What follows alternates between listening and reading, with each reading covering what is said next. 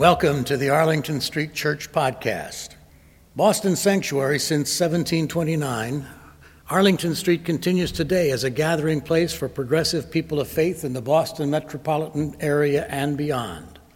Please visit ascboston.org for more information about this historic Unitarian Universalist congregation.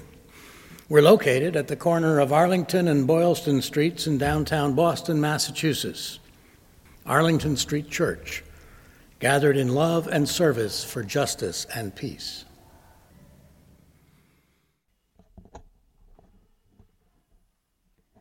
What do we do with our guilt?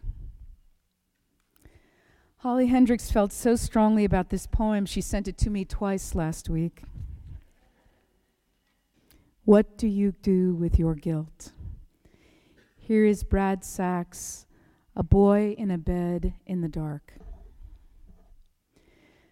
Born with a cleft palate, my 2-year-old brother, recovering from yet another surgery, toddled into our bedroom, toppled a tower of blocks that I had patiently built. And in a 5-year-old's fury, I grabbed a fallen block and winged it at him, ripping open his carefully reconstructed lip. The next hours were gruesomely compressed, ending with a boy in a bed in the dark, mute with fear, staring out into the hallway with horror as the pediatrician went in and out of the bathroom with one vast blood-soaked towel after another, shaking his head worriedly.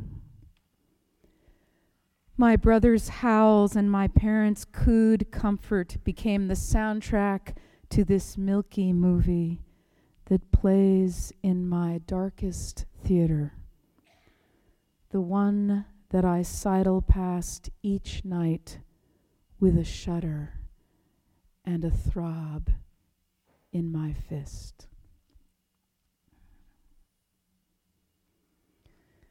What do we do with our guilt?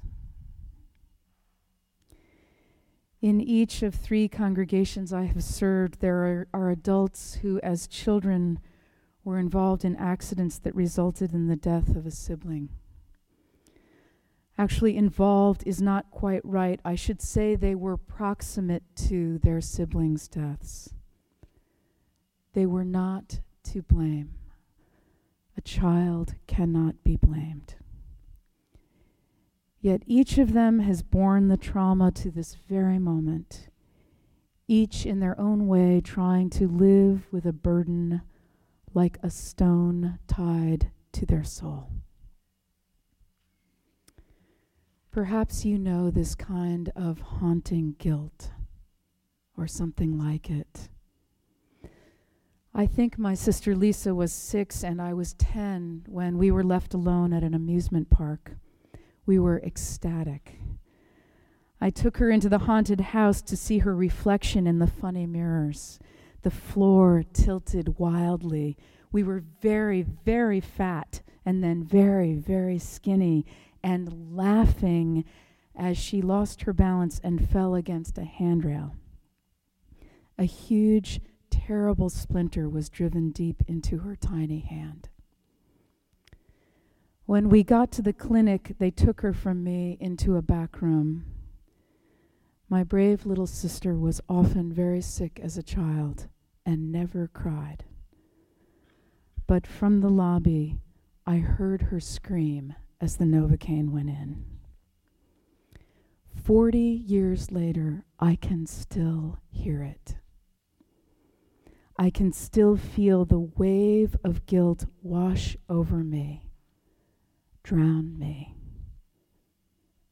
I know it wasn't my fault, but it was all my fault. One of the assignments I've given to people who suffer this kind of trauma is to go to a playground and look for the children who are the same age they were when the accident happened. I ask them to come back and tell me if they think the 5-year-olds or the 10-year-olds, for example, should be held accountable for the crime with which they have charged themselves. The answer is always no. That is no for every other 5-year-old or every other 10-year-old. But for them, for us, somehow, yes. Perversely, yes. By my lights, this kind of guilt, the guilt I share with the voice of the poet and with my 3 parishioners, this guilt and lack of forgiveness and trauma is completely without value to us or to anyone else, except that it makes us compassionate towards others who feel it too. Though I am in the business of confession, amends, reparation, forgiveness, and redemption, I'm not sure how to unravel guilt. Telling seems to help a little.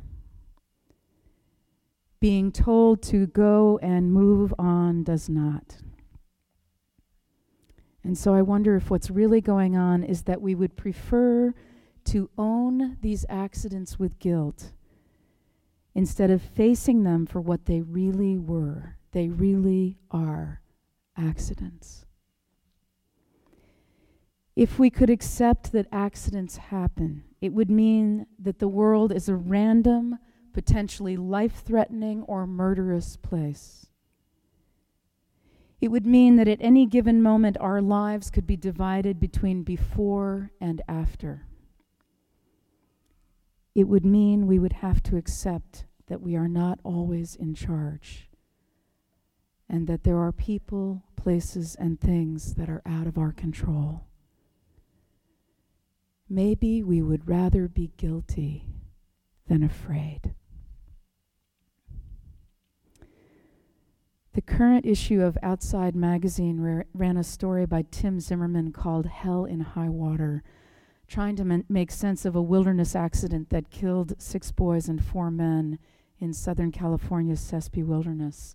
Outside periodically runs these stories in an attempt to get its readers to learn from others' fatal mistakes. What struck me about the Sespe tragedy, though, is that it happened 39 years ago. And for everyone interviewed, it might as well have happened last month. Zimmerman writes, "What's the half-life of a tragedy in the wild?"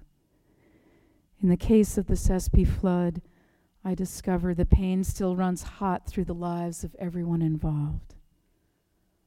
All these years later, the voices are of grief and rage, unhealed by the passage of time. On a weekend forecast for beautiful weather, 16 inches of rain swelled the creek by as much as 14 feet. Mix in one spectacularly bad decision, and it was a recipe for disaster. In fact, Robert Samples, the 42-year-old trip leader, got the kids, ages 11 to 14, well away from the raging stream. They made it safely to high ground. They met a man named Scott Eckersley who helped them break into a cabin where they holed up, burning wooden chairs to keep cozy, eating stew made from some quail Samples had shot, and warming to their outdoor adventure. After dark, rescuers from the Sheriff's Department and the Forest Service showed up. Robert Samples wanted to keep the kids safe and sound in the cabin. The rescuers insisted that their parents were waiting. That was the moment it all went to death. Hiking out, all but one were swept away in the raging current. Only Eckersley lived to tell the story. Scott Eckersley was a 28-year-old teacher and outdoorsman. Now 67, he bears a burden of unremitting guilt. For the past 15 years, he has been largely homebound by an autoimmune wasting disease with no known cause. When Tim Zimmerman arrived to interview him, he looks exhausted He doesn't know how he survived or why. He was holding two boys midstream. Both were ripped from him. If I'd only been stronger, he says. One mother says, if only they had left them alone in the cabin. They killed my kids. It eats at you. One older brother still has a very hard time talking about the accident, but explains how it blew his tight-knit family apart. We all just kind of went, this could happen at any minute. It was devastating, absolutely devastating. He struggled for years with rage and alcoholism until he finally received the grief counseling he needed. It was a mistake. It was a monstrous, tragic mistake that cannot be undone. And as unacceptable as the mistake was, it is only in accepting the finality of that mistake that will bring any peace. Steve Larson was 2 years old when his father, the deputy sheriff, died in the attempted rescue. Writer Tim Zimmerman brought him out to the CESP. Steve Larson has always wondered whether his father had been a hero or responsible for the deaths of 6 boys. Retracing his father's tragic march to the final crossing, he knows now that his father was a decent man who made a terrible yet honest mistake. Preoccupied with completing his mission and unaware that he was in the midst of the heaviest rains ever to fall in that area. Dulled by cold and exhaustion, he simply failed to comprehend the brutal, unholy potential of the flash flood that would result. My spiritual companions, until we take life on life's terms and death on death's terms, and until the past is given its rightful place in the past, it will be dragged toxic into every moment of the present, the crippling burden of guilt. The only remedy is acceptance and a heart attuned to freedom and to love. Perhaps in the spirit of freedom and love, we will talk about our mistakes, and our shared stories will spare someone else the agony in their wake. Perhaps in the spirit of freedom and love, we will create a legacy for those we have loved and lost, and in that way, deepen the meaning of their life, even when we cannot do justice to their suffering or death. Life is a mystery. Death is a mystery. If we are very lucky, we will make something of what lies in between. Let us help one another. Amen.